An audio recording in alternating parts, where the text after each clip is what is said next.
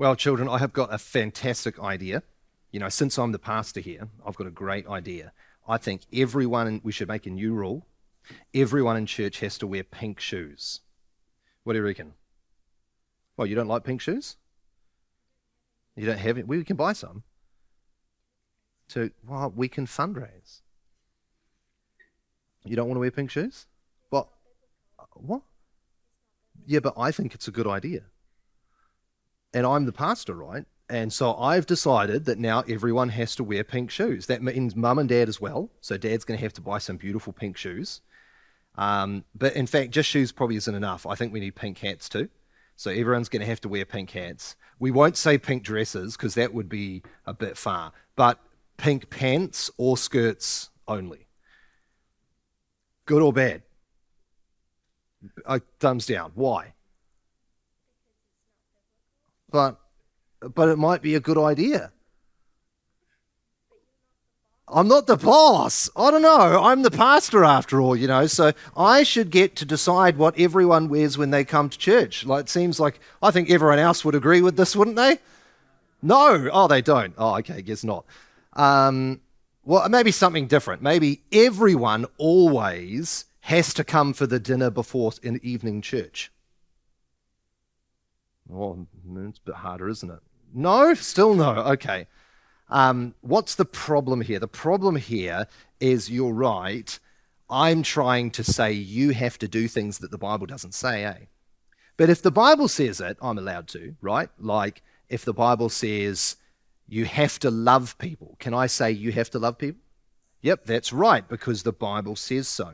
Now, this is a very, very important truth that we're going to be looking at tonight, which is called the liberty of the conscience, which is a big phrase, which means God has given you a free heart to honor him in accordance with the Bible, and that me and the elders and no one else can tell you how you have to do that unless it's according to the Bible, as you said. Good job. Now, that can be really easy to understand, but it can sometimes be really hard to practice. And we're going to be looking at how that works out and a little bit of stuff like that. So let's pray, and we'll give thanks to God for that, because it really does free us to be able to worship him with our whole hearts and not just because someone tells us how to do it. So let's pray. Lord, we thank you that you have set us free, and we pray that you would help us not to be controlled by some crazy pastor, but to honor you with our whole heart, and to honor you in Christ. And we thank you that there is no human person that is a boss over us, but Christ is our King. And we pray that you'd help us to love him, help these children to do that, help us to stick closely to your word. In Jesus' name we pray. Amen. If you have your Bibles, we're going to be turning through to the small letter of Titus as we continue working our way through the book. And we find ourselves in chapter 1 and verse 15. We will read from verse 10 to 16 just to help us set it in its place, just to remind you.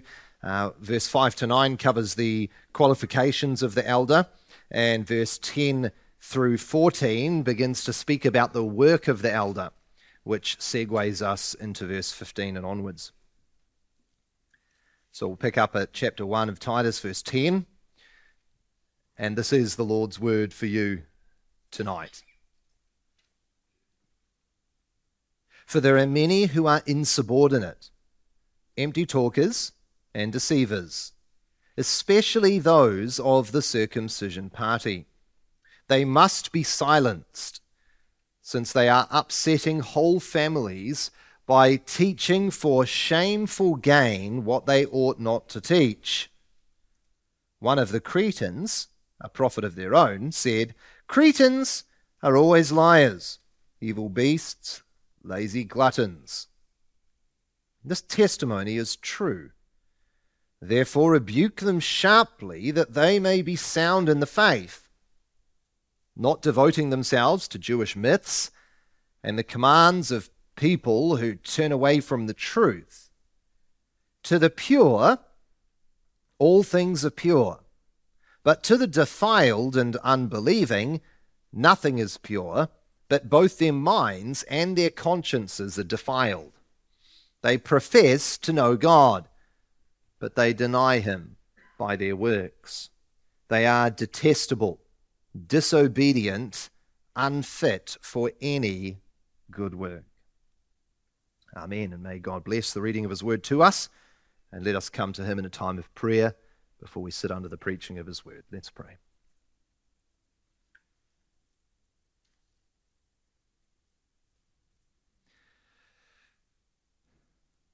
Our Lord, we come before you tonight, and we thank you that you've given us your holy word. And we pray that as we turn to it this evening, that you would help us to hear and understand, and to believe, and to put into practice what you have to say. Lord, we need your word. We need to be taught by you. And so we pray that you would indeed teach us by your Spirit. For you have given us the Holy Spirit that we might know you and grow into you. And so we pray, help us this evening, that, Lord, we might go forth into another week having fed deeply upon the rich food that you've given us. Sustain us, Lord. In Jesus' name we pray. Amen.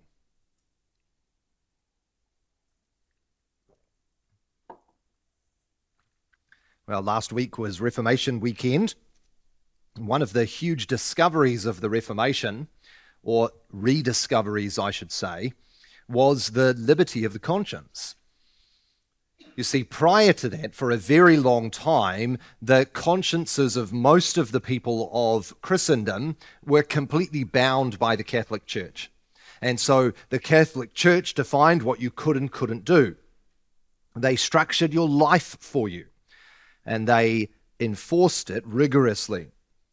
But in the Reformation and the discovery and the rediscovery of the Word of God, this doctrine of the liberty of the conscience, which was so important at the foundation of the church, sort of came back into light again. And so all of the Reformation writers speak about it. John Calvin has a series of amazing chapters on it. Luther writes extensively upon it. And the Westminster Divines write a whole chapter on it.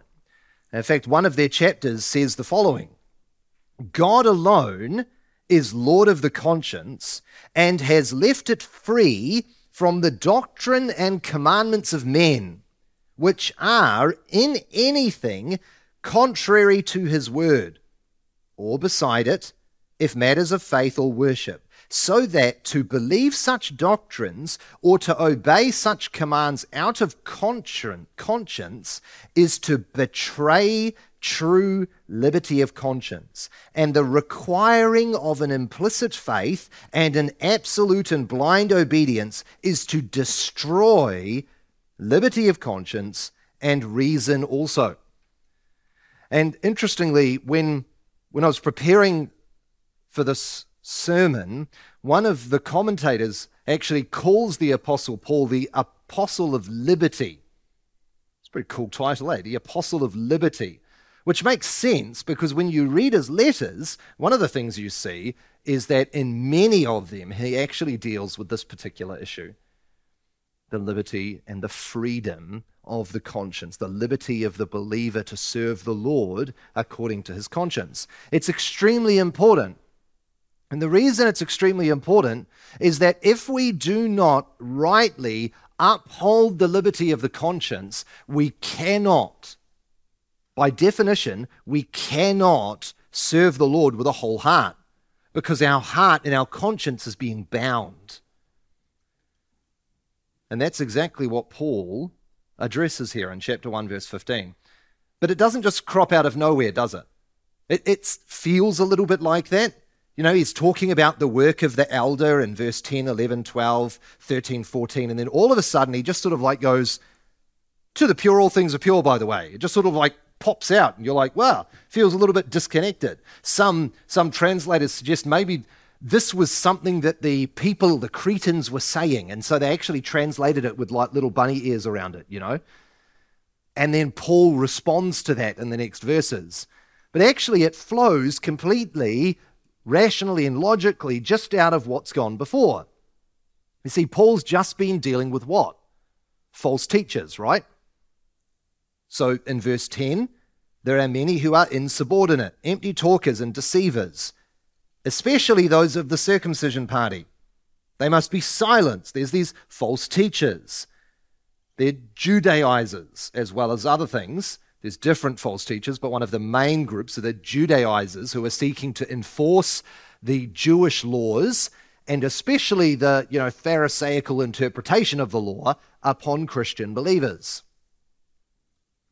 But it's not just them, because in verse 14, Paul tells Titus to rebuke the believers who are beginning to be led into problem. And he says, instruct them, rebuke them, verse 14, that they might not be devoting themselves to Jewish myths and the commands of men who turn away from the truth. So there's these two categories, right? Commands of men and Jewish myths. Jewish myths is Paul's way of summarizing all of the Judaizing. Whereas the commands of men encapsulate everything else. So this is a problem, right? There are people in the church that are doing things like saying, if you want to be a Christian, you are saved by grace 100%, but you just need to make sure you get the snip. Or, it's totally fine to be a Christian and saved by grace, you just need to make sure you keep all of the feasts of the Old Testament. And don't forget the new moons. And don't forget the temple tax. And don't forget the funny hats. You need them all. And we see this in other parts of Paul's writing. So take Colossians chapter 2. In Colossians chapter 2, Paul's dealing with a very similar type of issue. And so in chapter 2, verse 8, he says, see to it that no one takes you captive by philosophy and empty deceit, according to human tradition, according to the elemental spirits of the world, and not according to Christ. And then he says in verse 16, therefore, let no one pass judgment on you in questions of food and drink, or with regard to a festival, or a new moon, or a Sabbath. That should be a little s, Sabbath, in my mind. These are a shadow of the things to come, but the substance belongs to Christ. Let no one disqualify you, insisting on asceticism and worship of angels. Children, if you're wondering what asceticism is, it means like not eating and drinking. So suffering lots in the flesh. Going on in detail about visions, puffed up without reason by his sensuous mind, and not holding fast to the head, which of course is Christ, right? It says, don't let anyone disqualify you by all this other stuff instead of holding fast to Jesus Christ. Or have a look at 1 Timothy. 1 Timothy chapter 4. A very, very similar passage.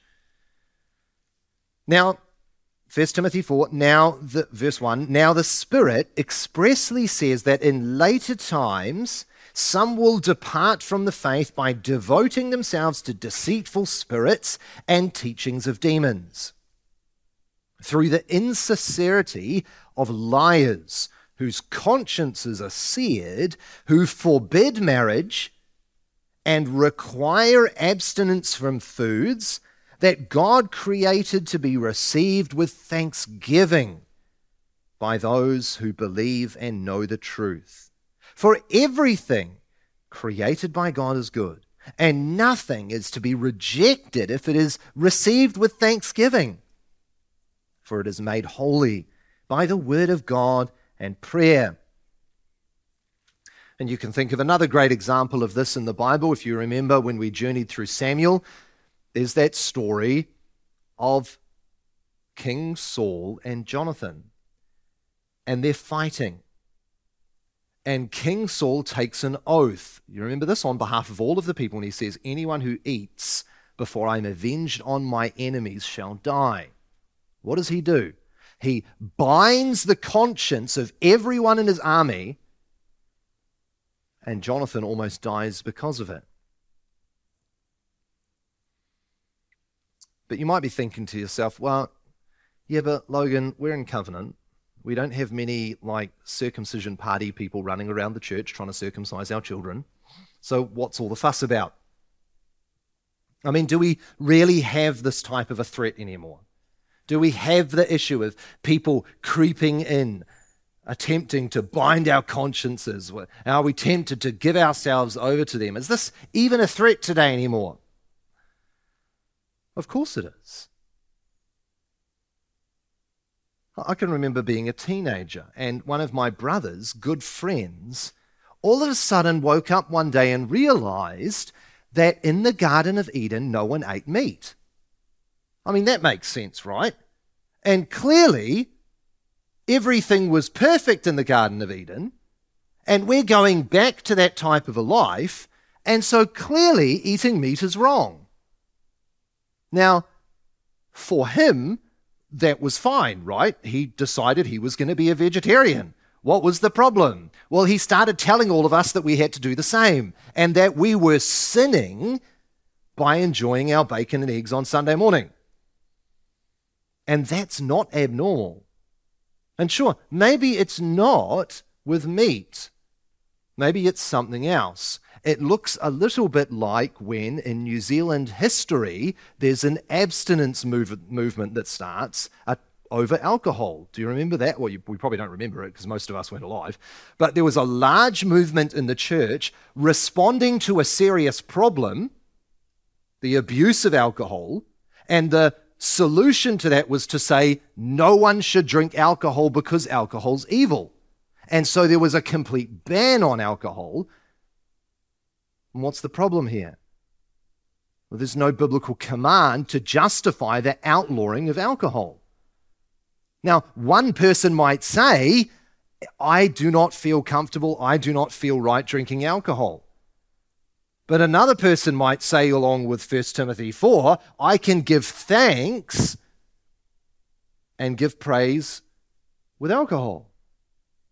We're not talking about drunkenness or anything like that. That's a completely different question. Obviously, drunkenness is wrong. Everything in moderation. Nothing will control me, etc.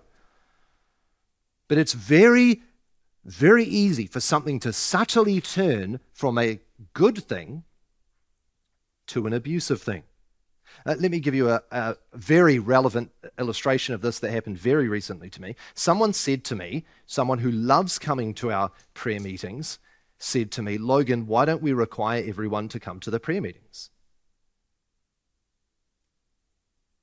Well, and from one point of view, well, it would be great if everyone came to the prayer meetings, right? But I said to them, as much as I would love for lots of people to come to the prayer meeting, I don't have a law in the Bible that says people must go to a Thursday night prayer meeting. So I can't say you all have to come to a Thursday night prayer meeting. We can say that about going to church, right? Because there's a command to not forsake the gathering of the people of God. But I can't say that about a prayer meeting. We can't say that about a shared lunch. We can't say it about anything. Or outfits, right? It's amazing how subtly and how quickly this can creep in. All of a sudden, all of the men start wearing ties. Obviously, that's not happening, but you can imagine, right? And no one says that anyone has to wear a tie, but everyone looks disapprovingly upon someone if they're not wearing a tie. Or it goes the other way, right? We want to be likable to the world, so we dress down in our church. And if someone dresses up and puts a suit on, everyone looks down upon them condescendingly because that's not what we do here. And so subtly what we do is we communicate to people that this is what it means to be a real Christian. I mean, you're still a Christian, but we're real Christians. Yeah, and I've seen this in churches where the church loves private education or homeschooling or public school.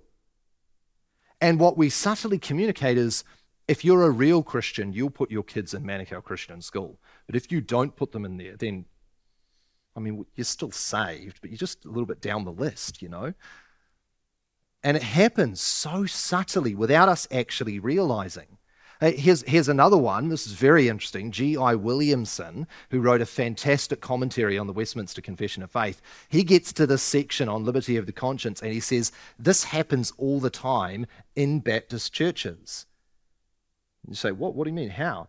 Because they mandate baptism by immersion only, when there is no command, explicit command of God, that people must be baptized by immersion. And so it's a binding of the conscience. And this is why the Westminster Confession, when they get to the mode of baptism, they say sprinkling and pouring is effectively the more biblical method of doing it. And immersion is unnecessary, but it doesn't say it's wrong, because to say it's wrong is to bind people's consciences, right? So this is still a massive issue. And if you think it's not very serious, take the words of A.A. Hodge on board. He says, it is a great sin, a sacrilege, and an act of treason to bind the consciences of men. And at the same time, it is a sin of disloyalty to God to yield to any such thing. Do you see how seriously he takes that? Why? Because, as the Westminster Divines say, only God is the Lord of the conscience. So if I allow someone else to control my conscience, they're doing an act of treason, right? Because they're taking and supplanting the place of God as my head.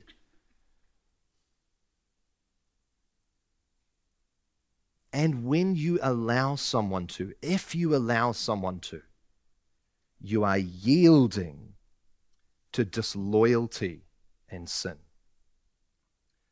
Now, we may not have this issue in our church, and praise be to God, I'm fairly confident we don't. But we must be on guard against it, right? Lest some dodgy pastor comes in who seeks to try and bind all of your consciences. Or the elders seek to make a decision which would bind your conscience. So what's the solution? How do we deal with this problem, this perennial threat to control people's consciences? Because deep down, subtly in the sinful human leader heart, there is a desire for conformity to what you think is wise and good. So how do we fight back against that? What's the solution? Well, the solution is to understand and see from where our freedom comes.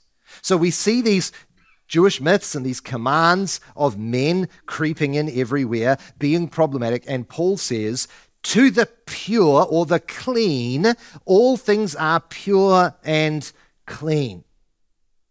What does he mean by to the pure?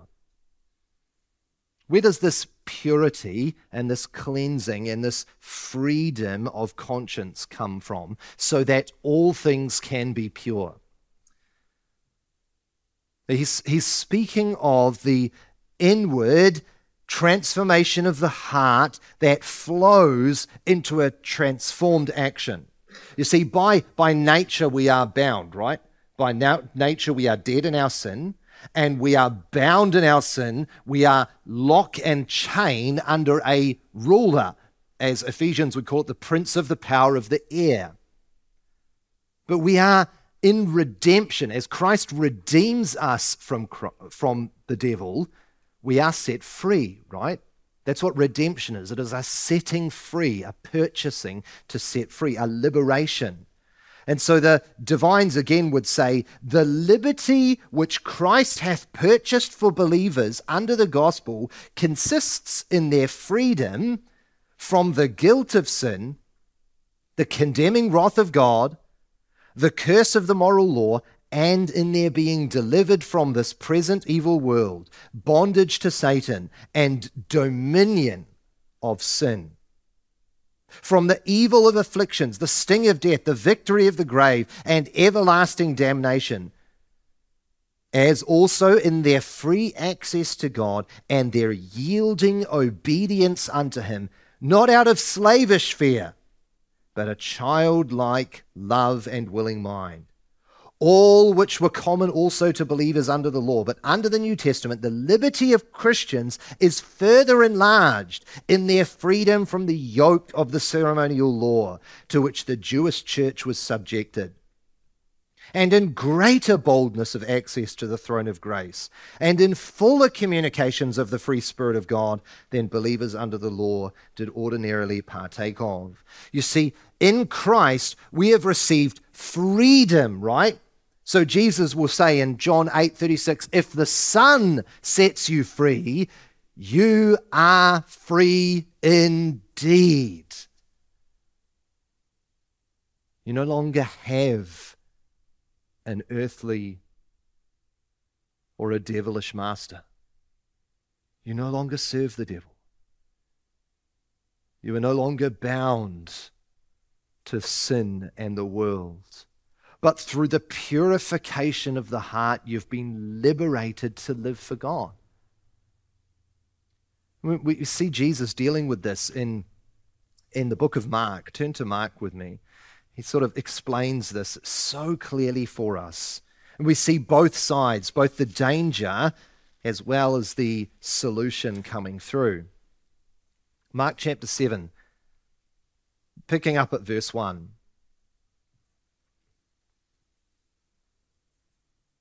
Now, when the Pharisees gathered to him with some of the scribes who had come from Jerusalem, now just remember these are the religious experts, right? The leaders and the experts of the church. They saw that some of his disciples ate with hands that were defiled, that is, unwashed. For the Pharisees and all the Jews do not eat unless they wash their hands properly, holding to the traditions of the elders. And when they come from the marketplace, they do not eat unless they wash. And there are many other traditions that they observe, such as the washing of cups and pots, copper vessels, and dining couches.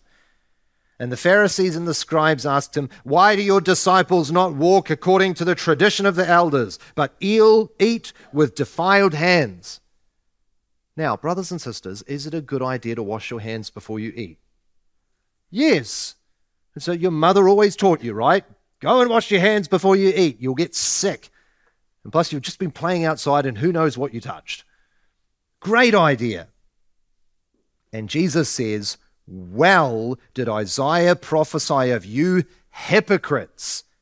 As it is written, this people honors me with their lips, but their heart is far from me. In vain do they worship me, teaching as doctrines the commandments of men. You leave the commandment of God and hold to the tradition of men.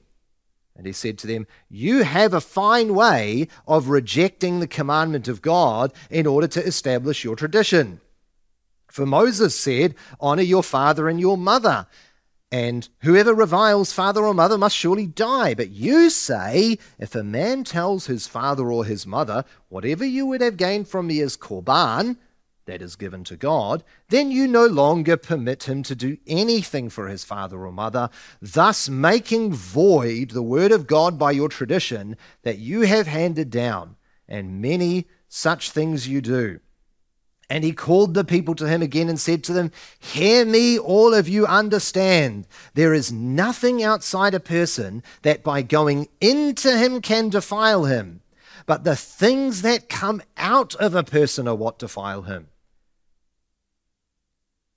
And when he had entered the house and left the people, his disciples asked him about the parable, and he said to them, then are you also without understanding? Do you not see that whatever goes into a person from outside cannot defile him, since it enters not his heart but his stomach and is expelled? Thus he declared all foods clean. And he said, what comes out of a person is what defiles him. For from within, out of the heart of man, come evil thoughts, sexual immorality, theft, murder, adultery, coveting, wickedness, deceit, sensuality, envy, slander, pride, foolishness. All these evil things come from within, and they defile a person. Why is it, brothers and sisters, that to the pure, all things are pure? How is it that we can enjoy all things given to us by God with joy and satisfaction, while for the world nothing is pure, but they are defiled in their minds and consciences? Because we've received new hearts, right? You see, if it's out of the heart that flows evil or good, it's because we've been given a new heart that we can now take the very gifts of God and enjoy them to the praise of God. We've been set free to enjoy all that's been given to us. You see, it's the free grace of Christ that enables us to say no to being bound captive and yes to serving God with a whole heart. But what sort of freedom is this? See, it's fine to say we're free, right? But what does that mean? Does that mean I can just live how I want? Does that mean I can flaunt my freedom? Does that mean I'm free to do things that might hurt people? How do we express this freedom? You see, because he says, to the pure, all things are pure, right? So does that mean, like the libertines taught, well, I can do whatever I want with my body. I can enjoy having relationships with whoever I want because I'm free. And to the pure, it's pure. And I've been redeemed and sanctified and clean. So I can commit myself to idolatry or adultery or murder or theft, and it doesn't matter, right? Because I'm pure and I'm sanctifying these things. It's like a young gentleman I knew who said, I know I'm not meant to date a non-Christian, but I'm a Christian and my heart's pure. And I'm going to save her. And after all, if God didn't want it, he wouldn't have made me feel this way. A stellar logic, isn't it? No, children, it's not stellar logic. So what are pure? Taylor provides, one of the commentators, Taylor, provides a really helpful framework to help us think through this issue. He says, the believer uses all things purely when he is led unto and moderated in their use by these three virtues: faith, love, and sobriety. And then he goes on to explain that it's by faith that we use all things out of devotion and glory to God. So if it cannot be used in accordance with 1 Corinthians, do everything to the glory of God, if it cannot be done by faith in praise to God, then you cannot do it. And then he says, faith and love. And in love, we look to those around us. We look to our fellow brothers and sisters, and we consider what it is that we're about to do. And we ask ourselves, is this going to promote the good in my fellow man and in those I'm called to love and care for? I mean, the classic example of this is alcohol, right? If you invite someone over to your house for dinner and you know that person considers drinking to be wrong, it would be harmful and sinful to put a bottle of wine on the table, right? I used to have 2 earrings. Shock horror maybe for some of you. I used to have an earring in one ear. I was a jewelry store owner, and it was great publicity. And so when I was in Rotorua, I had an earring in each ear, and I thoroughly loved my earrings, and you can judge me for it later all you want if you want to. And I enjoyed my earrings, and when I received a call to come here, do you know what I did? I took them out. Because someone said to me wisely, you would not want those earrings to stop someone being able to receive the word of God from you when you're preaching. If there's someone that's offended by a man wearing 2 earrings, it is not going to be helpful to have the pastor standing at the front with 2 earrings. Pray about it. And I prayed about it, and I went, yeah, that logic seems pretty good to me. Why do I need earrings? So I just whipped them out, and off we went. Why? Because we're committing ourselves to the love of one another, right? But then thirdly, he says sobriety, and this looks internally. Will this thing lead to my upbuilding and growing in Christ and growing in Christ-like stature and godliness? You see, there are many things which actually are lawful and good, which we don't do because it does not help me grow in Christ. And so we don't just pursue what's acceptable, which is how we tend to think, right? We're often tempted to think, and this is especially prevalent with teenagers, so teenagers, listen up. What we often tend to do is we say, where is the line of sin? Okay, here's the line of sin. And so we say, how close can I get to this without touching, right? It's like, I'm not quite touching, so I'm still safe. I'm in the line. Rather than saying, how far can I stand away and live to the glory of God? How safe can I be? You see, to have liberty of conscience is not by definition just to be free to live how you want. It's actually to be bound.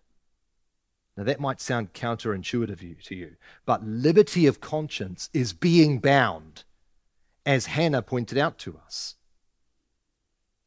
Because the solution is, but the Bible doesn't say that. You see, we are set free from the flesh, the world, and the devil, but we are slaves of Christ, right? And we are bound to Christ. And we live not for ourselves, but we live for Christ. And He has purchased us at a price and has set us free to live for Him. And we are bound to one another, right? As brothers and sisters, as a family, we're bound to give ourselves to one another. And we're bound to our own Christ-likeness. And so that limits us. And so we give ourselves to the liberty of the conscience. And I'm going to fight back against anyone that seeks to bind my conscience with anything that is not in accordance with the Word of God. But at the same time, I'm going to express my liberty in obedience to the Word of God and in sacrificial love to both Christ, my neighbor, and myself. Because at the end of the day, that's what enables us to love the Lord our God with all our heart, soul, strength and mind, right? And to love our neighbor as ourselves, which is our Lord's greatest commandment.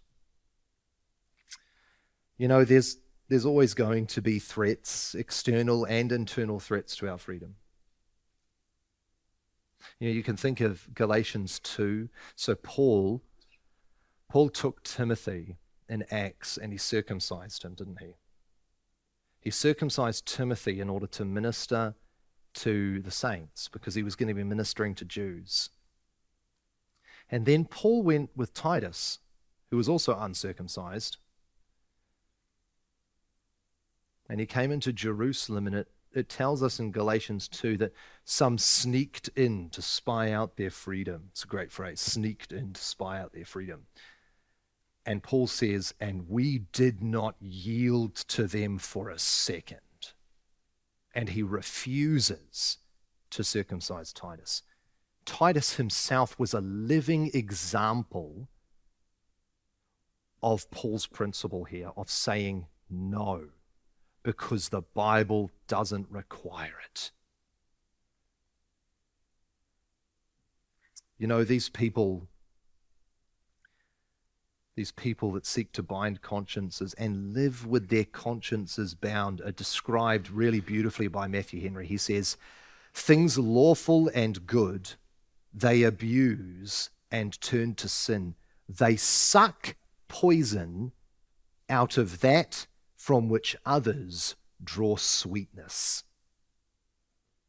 They suck poison out of that from which others draw sweetness. Brothers and sisters, don't let anyone cause your sweetness to become poison.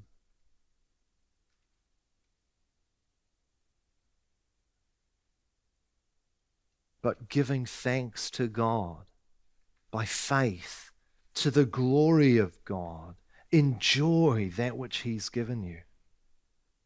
And don't allow a pastor or an elder or a member or anyone to tell you and to bind your conscience that you live drinking poison for the rest of your life.